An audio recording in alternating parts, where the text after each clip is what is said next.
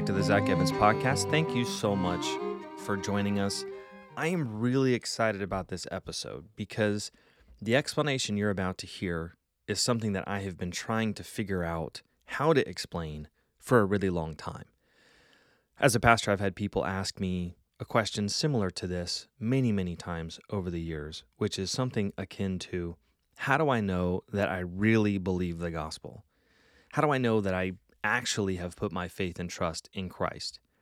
And in that question, there's an assumption that faith in Christ, trusting in Jesus, is somehow more complex than the simple act of believing. That there's more to faith than just the willful act of putting my trust in Christ. And here's what I'll say about this as a preview of the episode. Yes and no. Belief is simple. Faith is simple. When the Bible says to believe the gospel, to trust in Christ, to place my faith in Him, that is a simple act that anyone can perform. Anyone can perform that action. And they need very little information in order to believe. The gospel's simple. It's really not even that much information. The act of faith itself is simple. But behind that simple faith, and this is what the questioner is kind of driving at, there is a hidden complexity. You know, when you believe in Christ, a lot of things happen. You are accessing this amazing redemptive work made possible by Jesus' death, burial, and resurrection. And that plan, of course, spans the annals of time. It goes all the way back to before the beginning. And yes, when you believe, that simple action is only made possible because of a hidden complexity behind it. And here's where some people get tricked up, is they begin to examine that hidden complexity, and it's like entering into a maze that is so profound, and, you know, there's different corridors splitting off of this hallway, and they realize the vastness of the complexity of, we might say, the chemistry of faith. When we take faith as a substance and we look at it underneath a microscope, we realize all the beauty and the wonder and the majesty behind this simple action. And we're overwhelmed and we think, well, I mean, then did I really believe? Because I didn't understand all of this. I didn't understand all of this complexity. We're going to make the case that you don't have to understand the complexity of faith itself in order to perform the simple act of believing. Now, we're going to split this up into three different explanations, all under the heading of the chemistry of faith, the idea of examining faith kind of underneath the microscope. And we're going to answer a lot of different questions, but this week, we are going to examine the relationship between the simple act of believing, which anyone can perform, anyone who wants to, whosoever will may come. But then also, we're going to kind of begin to understand the relationship between that simple act of believing and the hidden complexity that faith is built upon that makes the simple act possible. I'll explain what I mean, and I really, really think that if you'll give me a fair hearing here, this will be a very, very big help to you. So without further ado, we'll jump into part 1 of the chemistry of faith. Enjoy. Ephesians chapter 2 and verse number 8. And Paul, here writing to the church at Ephesus, he says, "For by grace are ye saved through faith, and that not of yourselves. It is the gift of God, not of works, lest any man should boast." I want to focus on that word faith. We're saved by grace through faith. And this week, I want us to begin what's going to be at least a 2-part examination of the concept of faith. And I want to focus on something very specific, pretty much just one explanation of how to think about faith. And then that's going to lead into a second discussion, which is going to be about a more specific approach, which asks this question, asks and answers this question, which is, what constitutes saving faith? What exactly is the faith that saves? So we wouldn't say that every type of faith is saving faith. Blind faith, ignorant faith, right? Those are not saving faith. What is saving faith? Well, before we can get to that, I feel like we need to have some preliminary discussions about faith. And this explanation I'm going to give you, it may not be helpful to you. I really don't know. It was very helpful to me. Because here's something that I've dealt with a good many times as a pastor, which people ask you questions like, well, what does it mean to like believe the gospel? Like, what does believe mean? Like when it says that we're saved through faith, well, what exactly does that mean? How do I know that I actually believe the gospel? How do I know that? How do I know that when it says that you put your trust in Christ, like how do you do that? And before we get into exactly what I'm going to call the chemistry of faith, which is examining it at almost like a molecular level, like what is it made up of, which I think is the best way to approach it. But before we do that, I'm going to discuss something I think very specific, which is the relationship between simple terms like faith. Faith is a simple term. Faith is a simple idea. The faith that saves is simple. It's simple. The gospel is simple. The relationship between that simplicity, which is very easy to understand, and then the complexity that's underneath that we can explore, but that we don't have to understand in order to believe. Does that make sense? That's going to be our approach. Faith is simple. Behind that simplicity is a complexity that makes faith possible. Understanding that complexity is fascinating, interesting, worthwhile, but not necessary to believe. And that's kind of what I'm going to focus on this morning. So we're going to begin our study on the topic, the chemistry of faith. We think about those words, for by grace are ye saved through faith. Many an ancient and a modern mind has tripped over those words. There's something in us, this carnal pride, if you will, that wants to affect its own salvation. And a carnal mind as well that we have that I think balks at the simplicity of faith as a vehicle of God's grace. We don't like that idea. There's something in us that resists that. And I want to explore that a little bit, but I do think that there's an interesting contrast with Paul. If you examine Galatians and Romans and then compare them with 1st and 2nd Corinthians, you get two very different approaches by Paul. You could also put Ephesians perhaps in the Corinthians category. And what I mean is that Paul graced us with very complex explanations. Romans is very complex. It's incredibly complex. If you credit Paul with writing Hebrews, which I don't, Hebrews is also incredibly complex. Galatians deals with very complex material. It's earlier than the others. It's I believe, the earliest epistle, but it's also very complex. 1 Corinthians, though, he takes a different approach, and he says exactly that. And Corinthians demonstrates Paul's belief that the gospel does not have to be explained in a complex way. The gospel can be believed in simple terms. Now, you're looking at a guy that likes the complex explanations. I like that. I enjoy exploring that. But you don't have to explore any of the complexity behind the gospel in order to believe it. And the proof of that is Paul's letter to the Corinthians. He says in chapter 2, verse 1, he says, "And I, brethren, when I came to you, came not with excellency of speech or of wisdom, declaring unto you the testimony of God. For I determined not to know anything among you, save Jesus Christ and Him crucified. And I was with you in weakness and in fear and in much trembling, and my speech and my preaching was not with enticing words of man's wisdom, but in demonstration of the Spirit and of power, that your faith should not stand in the wisdom of men, but in the power of God." Now, this does not mean that complex explanations of biblical truths are unnecessary. Romans is proof against that. It means they're not necessary to believe the gospel. And there's a certain kind of person who can be tripped up by complex explanations, and it actually lead them to trust in reason or man's wisdom or a man's wisdom in the case of Paul, like the Corinthians would have been disposed to, instead of simple faith in the Word of God itself. And Paul understood the Corinthians' inclination to trust man's wisdom, specifically philosophy, more than the Word of God itself. In the second letter to the Corinthians, he continues to advocate for the simplicity of the gospel. He says this, "But I fear, lest by any means, as the serpent beguiled Eve through his subtlety," listen to this, So your mind should be corrupted from the simplicity that is in Christ. In Christ there is simplicity, but there is also infinite wonder and wisdom and incredible complexity. He's an infinite being. That's true.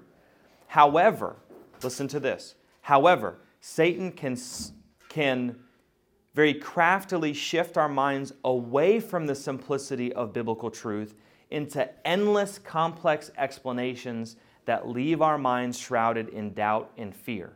Now you're looking at the complex explanations guy. That's what I enjoy doing. But there's a liability in that you begin to trust the explanations more than you do the thing itself. I'm not trusting in my explanation of Christ. I'm trusting in Christ. He's a person. I'm not trusting in my ability to explain things. I'm trusting in a person, and his name is Christ. So there is a fine line, for example, between genuine questioning and pointless curiosity. And they lead to very different places. You can see this with your children. Genuine curiosity in your child or a child in your classroom is productive when they're genuinely curious. Because when someone's genuinely curious and you give them the answer, they're satisfied. They go, thank you for that. 2 + 2 is 4. I've always wondered that. I appreciate that. But when someone is not genuinely questioning, but just indulging in a pointless curiosity, there is no answer that will satisfy them. It just keeps going on and on and on and on and on. Calvin said this. He said, men's minds, when they indulge their curiosity, enter into a labyrinth. And so let them yield themselves to be ruled by the heavenly oracles, even though they may fail to capture the height of the mystery. That's good advice. Curiosity leads us into a labyrinth out of which we might not escape. And we protect against this by embracing the simplicity of the gospel. We embrace it in simple terms. Now, here's a question. Why does human nature balk at simplicity and instead desire complexity? Because I think we do. We resent the simplicity of the gospel. Paul specifically says that. It's foolishness unto the Greeks, he says. They look at it and say, what? That's foolishness. That's ridiculous. Who would believe that? Paul says, professing themselves to be wise, they became fools. He says, no, you're foolish because you won't believe the simplicity of the gospel. That's evidenced in their idol worship, for example. That they believe in a God that they can't see, and then they try to manifest him in wood and stone. And Paul says, if we're God's offspring, then we're not wood. He's not wood. We're not stone. He's not stone. What are we doing? Professing themselves to be wise, they became fools because they won't embrace the simplicity of the gospel. Now, why is that? What is it in human nature that prefers complex systems over simple solutions? We give you two reasons why that is. First, because complex systems appeal to human pride. Complex systems appeal to human pride. That was the original sin. The original sin was essentially pride. And I don't want to oversimplify it, but I do think that that is the case, at least in majority, we might say. Mankind rejected the simplicity of obedience of God's command to abstain from the fruit. And instead, what did they do? They indulged in the temptation to elevate the human intellect to the level of godhood. That's the temptation. Ye shall be as gods what? Knowing. Oh, so it's elevating the human intellect to a position of divinity. Oh, wow. It's the taking on of omniscience. It's thinking that you know everything. Satan said, your eyes shall be opened, enlightenment, and ye shall be as gods, knowing good and evil. He offered enlightenment and quote-unquote, allegedly, divine knowledge as what? As a substitute for simple obedience to the simple command of God. Okay, so there's something in that. Think about that. There's something even in the garden, in Adam, there's a vulnerability in his nature to prefer this hidden wisdom, this unseen complexity, and to fully embrace that in his intellect as opposed to just obeying in simple faith. You could say that that tendency is present in Adam in the garden, so we shouldn't think it's not present in us today. Satan hinted that there was a hidden wisdom locked inside the fruit of the tree, a shrouded complexity that God was withholding from man to keep him tame and stupid. That was the idea. And this temptation still works today. So God gives all men everywhere the simple command to believe the gospel. Everyone. It's a simple command. Believe the gospel. That's partly what Paul is referring to in Romans when he mentions the obedience of faith. The obedience of faith. So he talks about obeying the truth of the gospel. That's not talking about works. What's the command of the gospel? To believe. That's the command. Obey that. Obey. Humble yourself and believe. That's the only form of obedience that God accepts. And it's not merit. It's not merit to lay hold on Christ as a result of the command of faith. So we're to obey this call of the gospel. Now, how do we do that? Through simple faith. That's it. But if it's simple faith, then man cannot exalt his own moral goodness. If it's all of grace, it's none of man. But the whispery voice of the serpent says what? Yea, hath God said, the just shall live by faith? I mean, come on. It's got to be more complicated than that. No, it's exactly that complicated. It's exactly that complicated and nothing more. It's contained in those simple terms.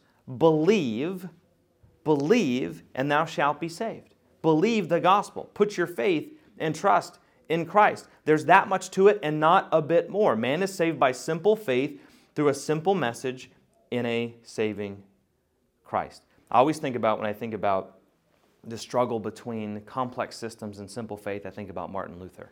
He's the perfect embodying of somebody who wrestled with this. He was somebody who truly sought forgiveness through the sacramental system of the Roman Catholic Church, and almost compulsively, to the point that he was confessing, almost moment by moment, minute by minute, his sins in real time, and he wanted his priest, Staupitz, to be available to confess all of the time. Staupitz is like, I got other things to do. Like, eventually it got so bad where Luther's confessing every little thing he possibly is doing or might be doing or might have thought, every desire, every little thing, that Staupitz told him one time, said, listen, bring me something worth confessing. Like, you don't have to repent of your indigestion. It's not a sin to be constipated, he said. That's literally what he told him. So stop confessing every little thing. Luther visited Rome. And of course, he has this naive reverence for Christendom, right? And he believes that when he gets to Rome, which is the crown jewel of Christianity, that he'll see just abounding piety and righteousness everywhere he goes. But he finds the exact opposite. He finds wickedness and debauchery even amongst the priests. The priests are soliciting prostitutes. And of course, he thought about the idea of house of prayer being made into a house of merchandise, where you have all of these people capitalizing off of people's fear and trying to monetize their faith. So while he's in Rome, one of the things that he does is he visits I'm not going to say it right probably, but the Scala Sancta, or the Scala Santa, I believe. It's called the Holy Steps. And these are presumably the steps that Jesus walked up as he approached Pilate to be judged. And the teaching was, or the belief was, that if you went up each one of the 28 steps on your knees, and on each step you prayed the Our Father prayer, Our Father which art in heaven, hallowed be thy name. You pray that on each and every step on your knees. When you reach the top, a soul will be delivered from purgatory. And so Luther, who would pass that up, right? Who would pass up the opportunity to rescue a loved one from purgatory? So he does that. He gets down on his knees and he prays on each step. He goes up to the second step and the third step, all the way up to the top. But after he ascended the steps where the very feet of Jesus had trod and got to the top, he felt no closer to God. And he looked back down, and here's what he said. He said in his heart, who knows if any of this is even true? Who knows if any of this is even true? It was 9 years later. 9 years later, while sitting in the tower of Castle Church in Wittenberg, Germany, Luther was wrestling with Paul's assertion in Romans 1:17 that the just shall live by faith. The just shall live by his faith, which Paul is pulling from Habakkuk. The just shall live by his faith. And in a moment, as he's wrestling with this idea, the truth of the gospel sprang into his conscience, and he saw the simplicity of justifying faith. And after years of spiritual turmoil and a failure to find peace in the complex systems of the sacraments and in penance, his heart rejoiced in the simplicity of the gospel. The just shall live by faith. When Luther realized this, he said this. He says, "Here I felt that I was altogether born again and had entered paradise itself through open gates." By the way, this was years after he nailed the 95 Theses to the door. I believe 2 years, if I'm remembering properly. That was October 31st, 1517. This was sometime in 1519. This was a long struggle for this man, which showed, listen to me, the grip that these complex systems had on his heart. But he found no hope, he found no peace, he found no relief in the complex systems, only in the simplicity of faith in the gospel. Faith is a simple concept. That's what we need to understand. The gospel is simple. It's very little information, relatively speaking. It's a simple concept, and it needn't be obscured by unwarranted complexity. I see people do this all the time in their explanations of the gospel to lost people. They unnecessarily complicate it. You don't have to understand everything to be saved. You have to understand the gospel to be saved. Now, the second reason that human nature prefers complexity is because it explains away our previous failures. The reason why we like complex systems is because it gives us a reason, a justifiable reason, an excuse for why we failed all this time. I'll give you an example. Weight loss, oh boy, wrong time of year to talk about this, okay? Weight loss is simple. You burn more calories than you take in. It's really simple. So you'd think that those of us who, including myself, need to lose a few pounds right now, that we would just eat a little less or eat less dense calorie foods, exercise a little bit more, and get into a calorie deficit, burn more than we take in, and lose the weight. Simple. No coach, no book, no program, no plan, no system needed of any kind. But we don't like that. We don't like the simplicity of eat less, eat better, walk. Have you tried walking? We don't like that. Instead, here's what we have done. We have turned weight loss into a $160 billion industry in the United States. In 1 year, in 2023, the projection was that the U.S. adult population would spend $160 billion trying to lose weight. And that's not on cutting their grocery bills by eating less food. It's by buying crash diets, buying books, courses, pills, all of these kinds of things. Okay, why do we prefer these complex systems as opposed to the simple solution? Because if the problem and the solution are incredibly complicated, that explains why I failed so far. Because I didn't have the right information. I didn't have the right book. I didn't have the right system. I wasn't watching the right guy on YouTube. I wasn't listening to the right podcast. But if the solution is simple, then I'm without excuse. Then I have no excuse. And I don't. I don't have an excuse. The simplicity of the system is there's conviction on the back row. The simplicity of the system is a mirror that reflects back to me my own lack of responsibility. If it's simple, the problem is me, not the system. Can I tell you something? The gospel is simple. And it's simple that it might leave men without excuse. Nobody goes to hell because they couldn't understand a simple message. Nobody goes to hell because the gospel is too complicated. And sometimes we obfuscate the gospel by making it too complicated. Simplicity does not appeal to our pride or extinguish our guilt, but humbles us and shows us our failure to simply obey. All men are responsible to the message of the gospel. They are able to respond. Think about that word, responsible. Able to respond to the call of faith in Christ. And those who do not believe fall short, not because they fail to understand the complexity behind the word believe, but because they simply refuse to do it. John 1, He lighteth every man that cometh into the world, but men love darkness rather than light because their deeds were evil.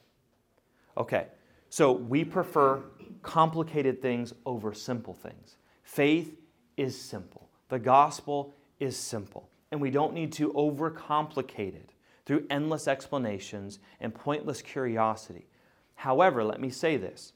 That does not mean that there is no complexity behind faith.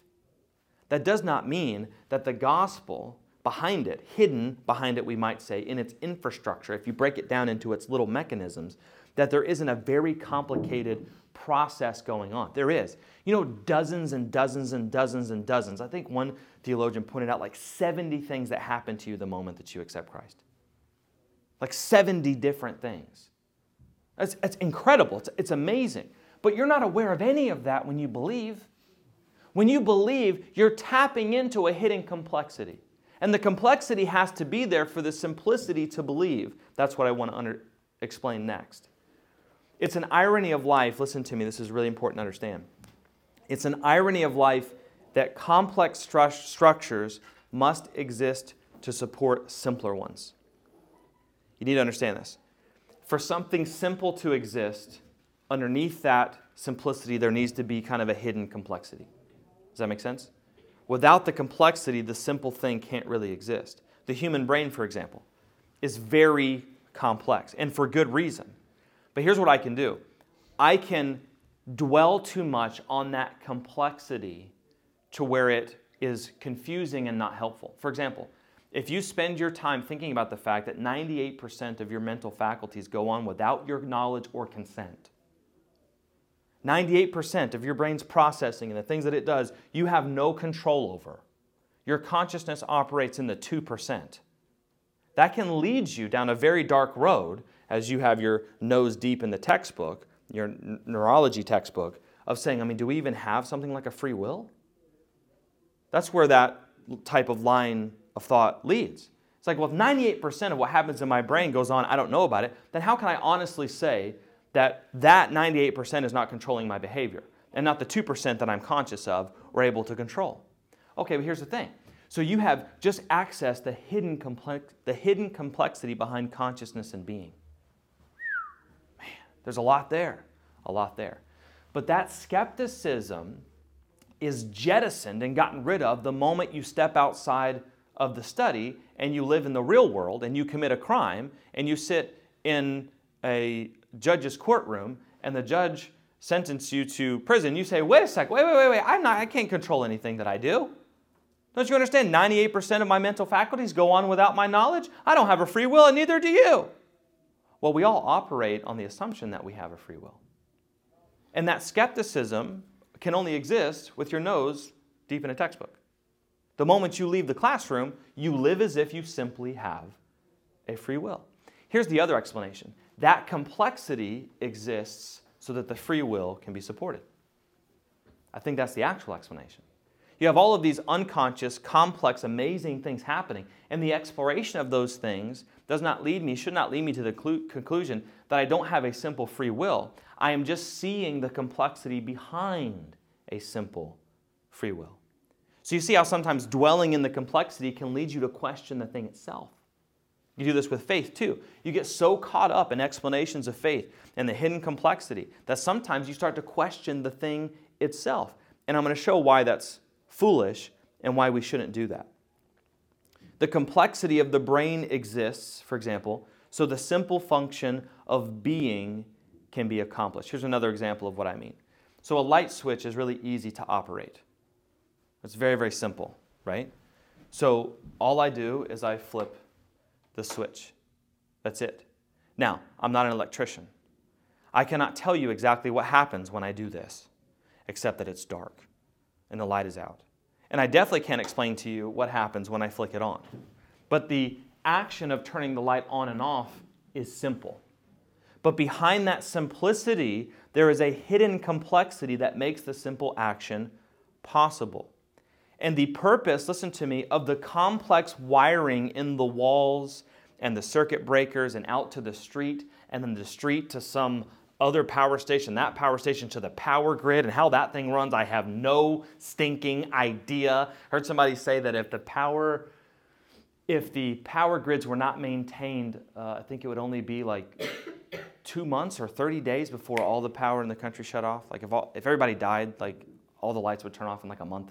Because somebody has to man the power grid. How does the power grid work? Where do they get the electricity from? I have no idea. I don't know how this works. All I know is when I flip the switch, the light comes on. That's all I know.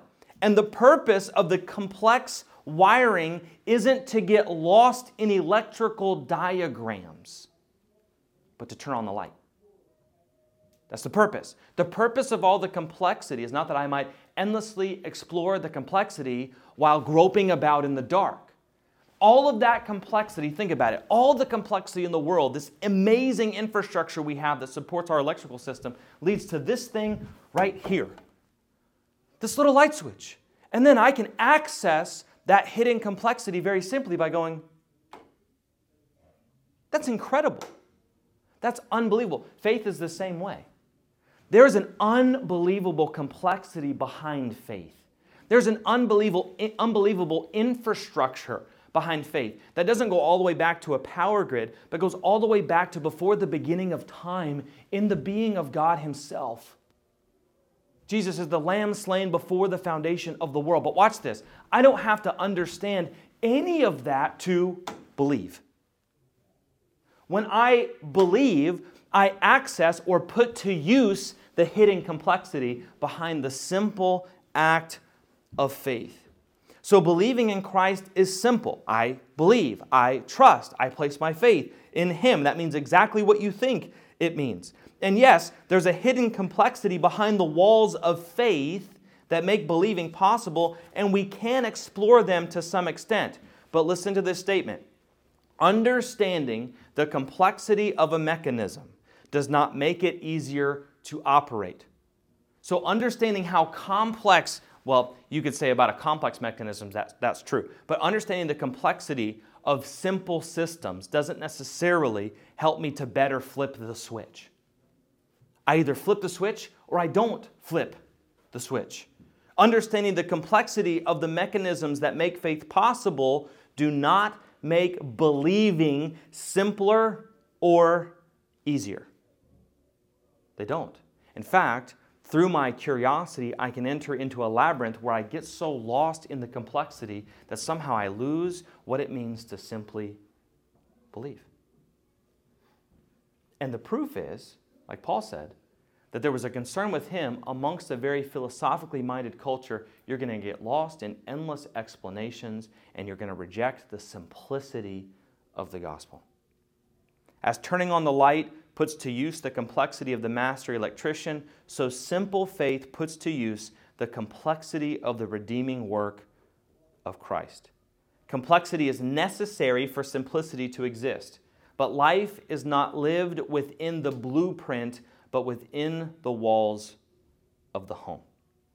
Okay, so, however, when we do begin, and we should from time to time, I believe, this is part of what Bible study does, when we tear back the sheetrock inside of the house of faith, if you will, and we exhume the infrastructure of faith, the complexity can be overwhelming. I've had conversations with people where you start explaining some of the complexity behind some of these systems, and it makes them feel very uncertain because they realize, well, I didn't know that. I don't know that. Wait, did I need to know all of that to be saved? No. Did I need to understand all of those Bible doctrines and all of those things in order to trust Christ? No. Trusting is simple. How trust works, very complicated. Trusting, simple. Faith, simple. Breaking faith down to all of its constituent parts and the complexity that's accessed by you believing in the redeeming work of Christ, complicated, amazing, wondrous. Faith, simple. Sometimes, Spurgeon pointed this out, the simplest terms can be the most difficult to explain in detail. Faith is simple. It's very simple. But when you ask somebody, what is faith? It's a question they haven't considered because it's implicitly obvious what faith is. We all do it every day. Faith is simple. Faith is easy. Faith is easy. The act of believing is easy. We do it every day. We do it implicitly. For example, ask someone to define beauty. What is beauty?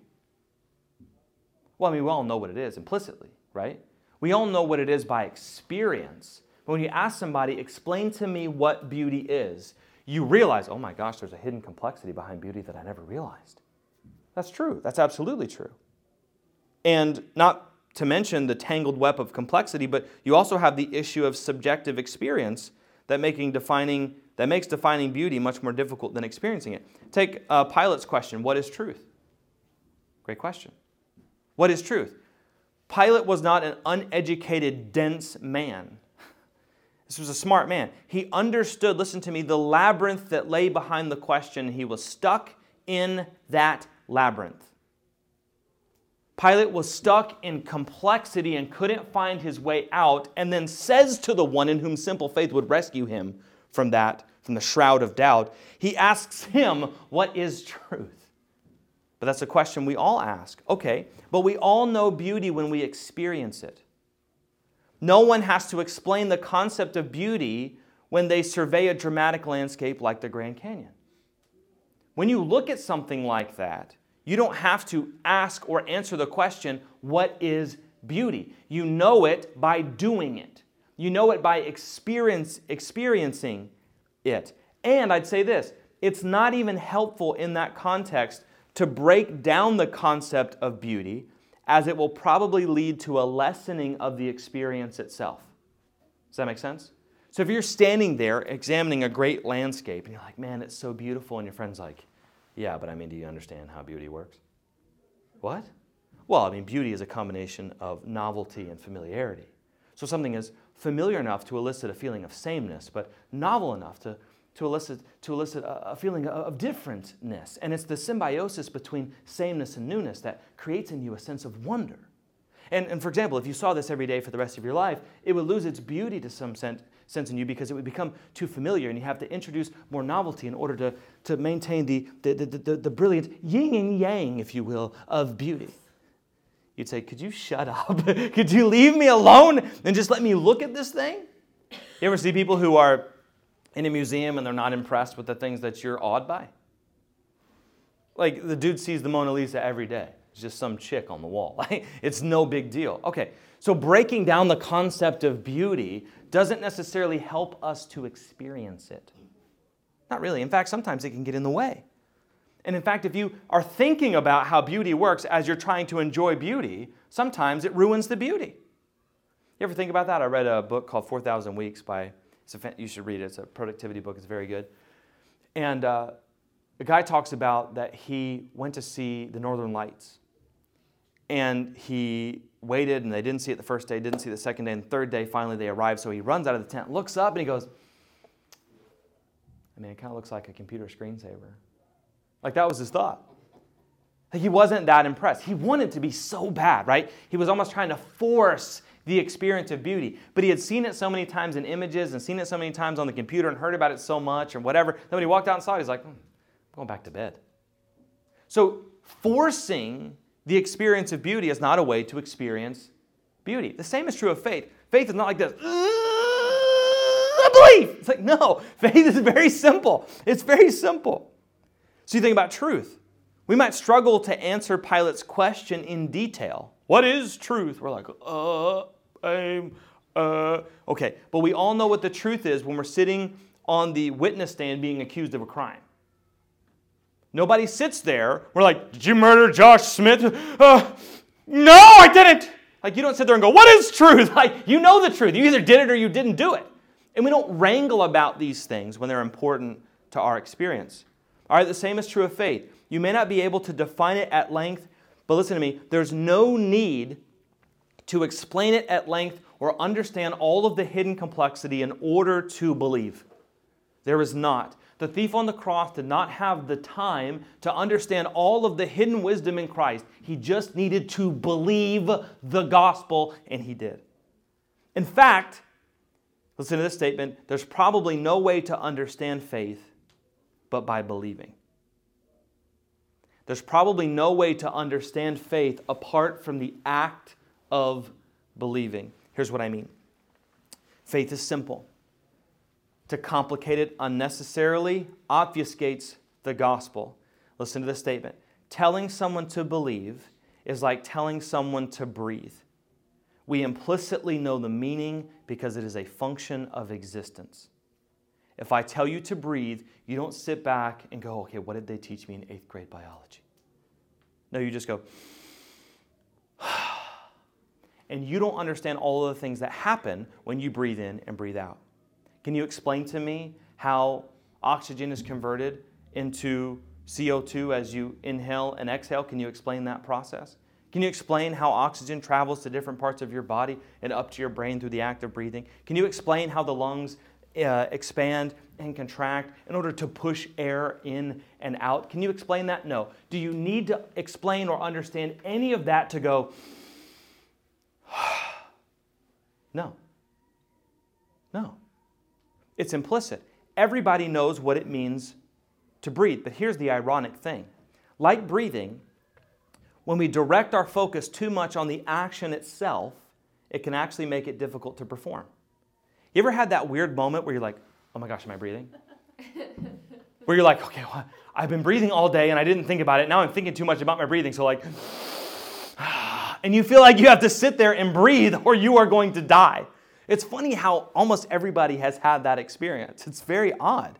You're focusing so much on something that is so implicitly easy that it actually makes the action more difficult. You could do the same thing with faith. I mean, do I really believe?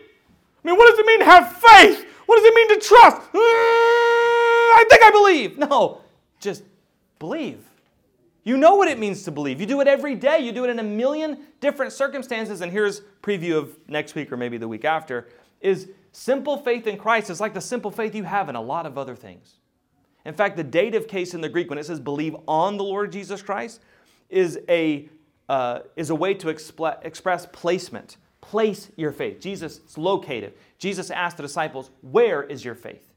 Where did you put it? Where did you place it? So when the Bible says believe on Jesus Christ, it means take your faith from wherever it is and put it on Him, which means that you have simple faith in something else. And the simple faith you have in something else is the same simple faith that you then place on Christ. It's simple. It's not hard. You believe in a lot of things. And so we need to believe in Christ in relation to the gospel. Now, to be clear, faith is not, I'm not saying this is a perfect analogy, faith is not something that just happens without an act of the will. But here's what I am saying. Much of what involves faith is so built in that when we break it down in all of its little parts, we see the complexity of that which is so simple, and this can cause confusion in us or even personal doubt. And I've heard many people say, how do I know I really believe the gospel? Or what if I didn't understand enough to really believe? Here's the problem with those questions. Listen to me and I'm done. Those are not bad questions, but they suggest that there's more to faith than the act of believing. There's nothing more to faith than the act of believing. For example, what's the purpose of a watch? Tell time. To tell time. I like watches. I'm a watch person. And in my watch, for example, it's called an open back. So you can see the movement in the watch. This movement is incredibly complicated. It's amazing. There's all kind of jewels in here. This is an automatic movement, which means that it is powered by me and my movement. That's why it's called a movement, is because it's run by the movement of the individual who wears it, which is really cool. It's a device that's powered by a human as they wear it. That's pretty amazing that we created something like that. It's much cooler than like a battery-powered watch. This thing is run by that movement inside. Now here's the deal. I have no idea how that movement works. Not really. But the purpose of the watch is not to understand the movement. The purpose of the watch is to tell time.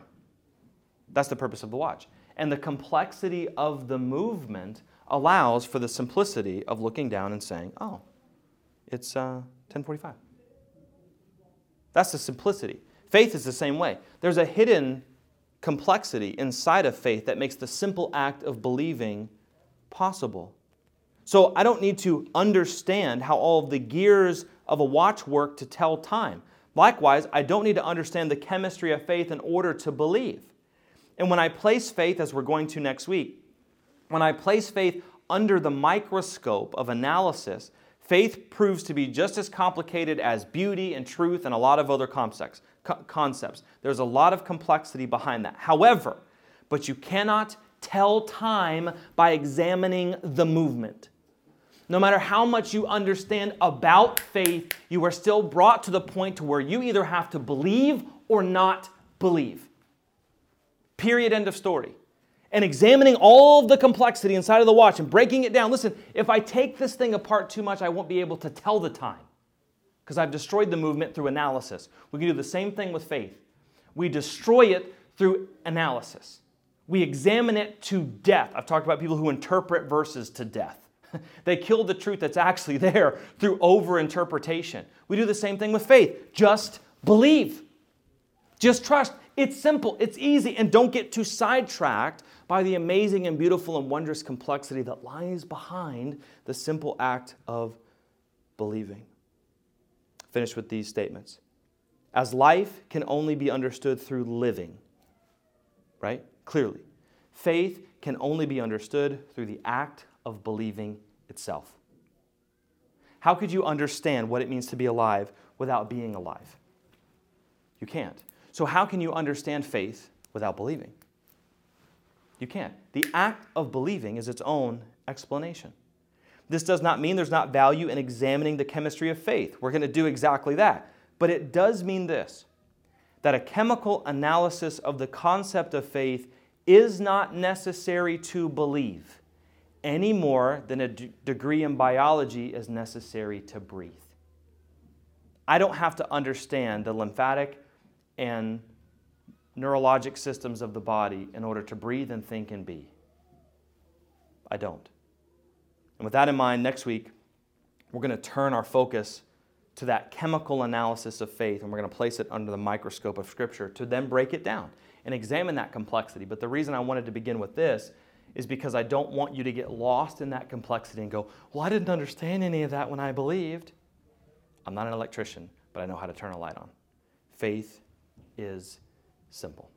Thanks so much for listening. If you enjoyed this podcast, leave us 5 stars and a glowing review, and make sure you're following the podcast so you get new episodes sent directly to your phone every week. Don't forget to connect with us on social media at the Zach Evans Podcast.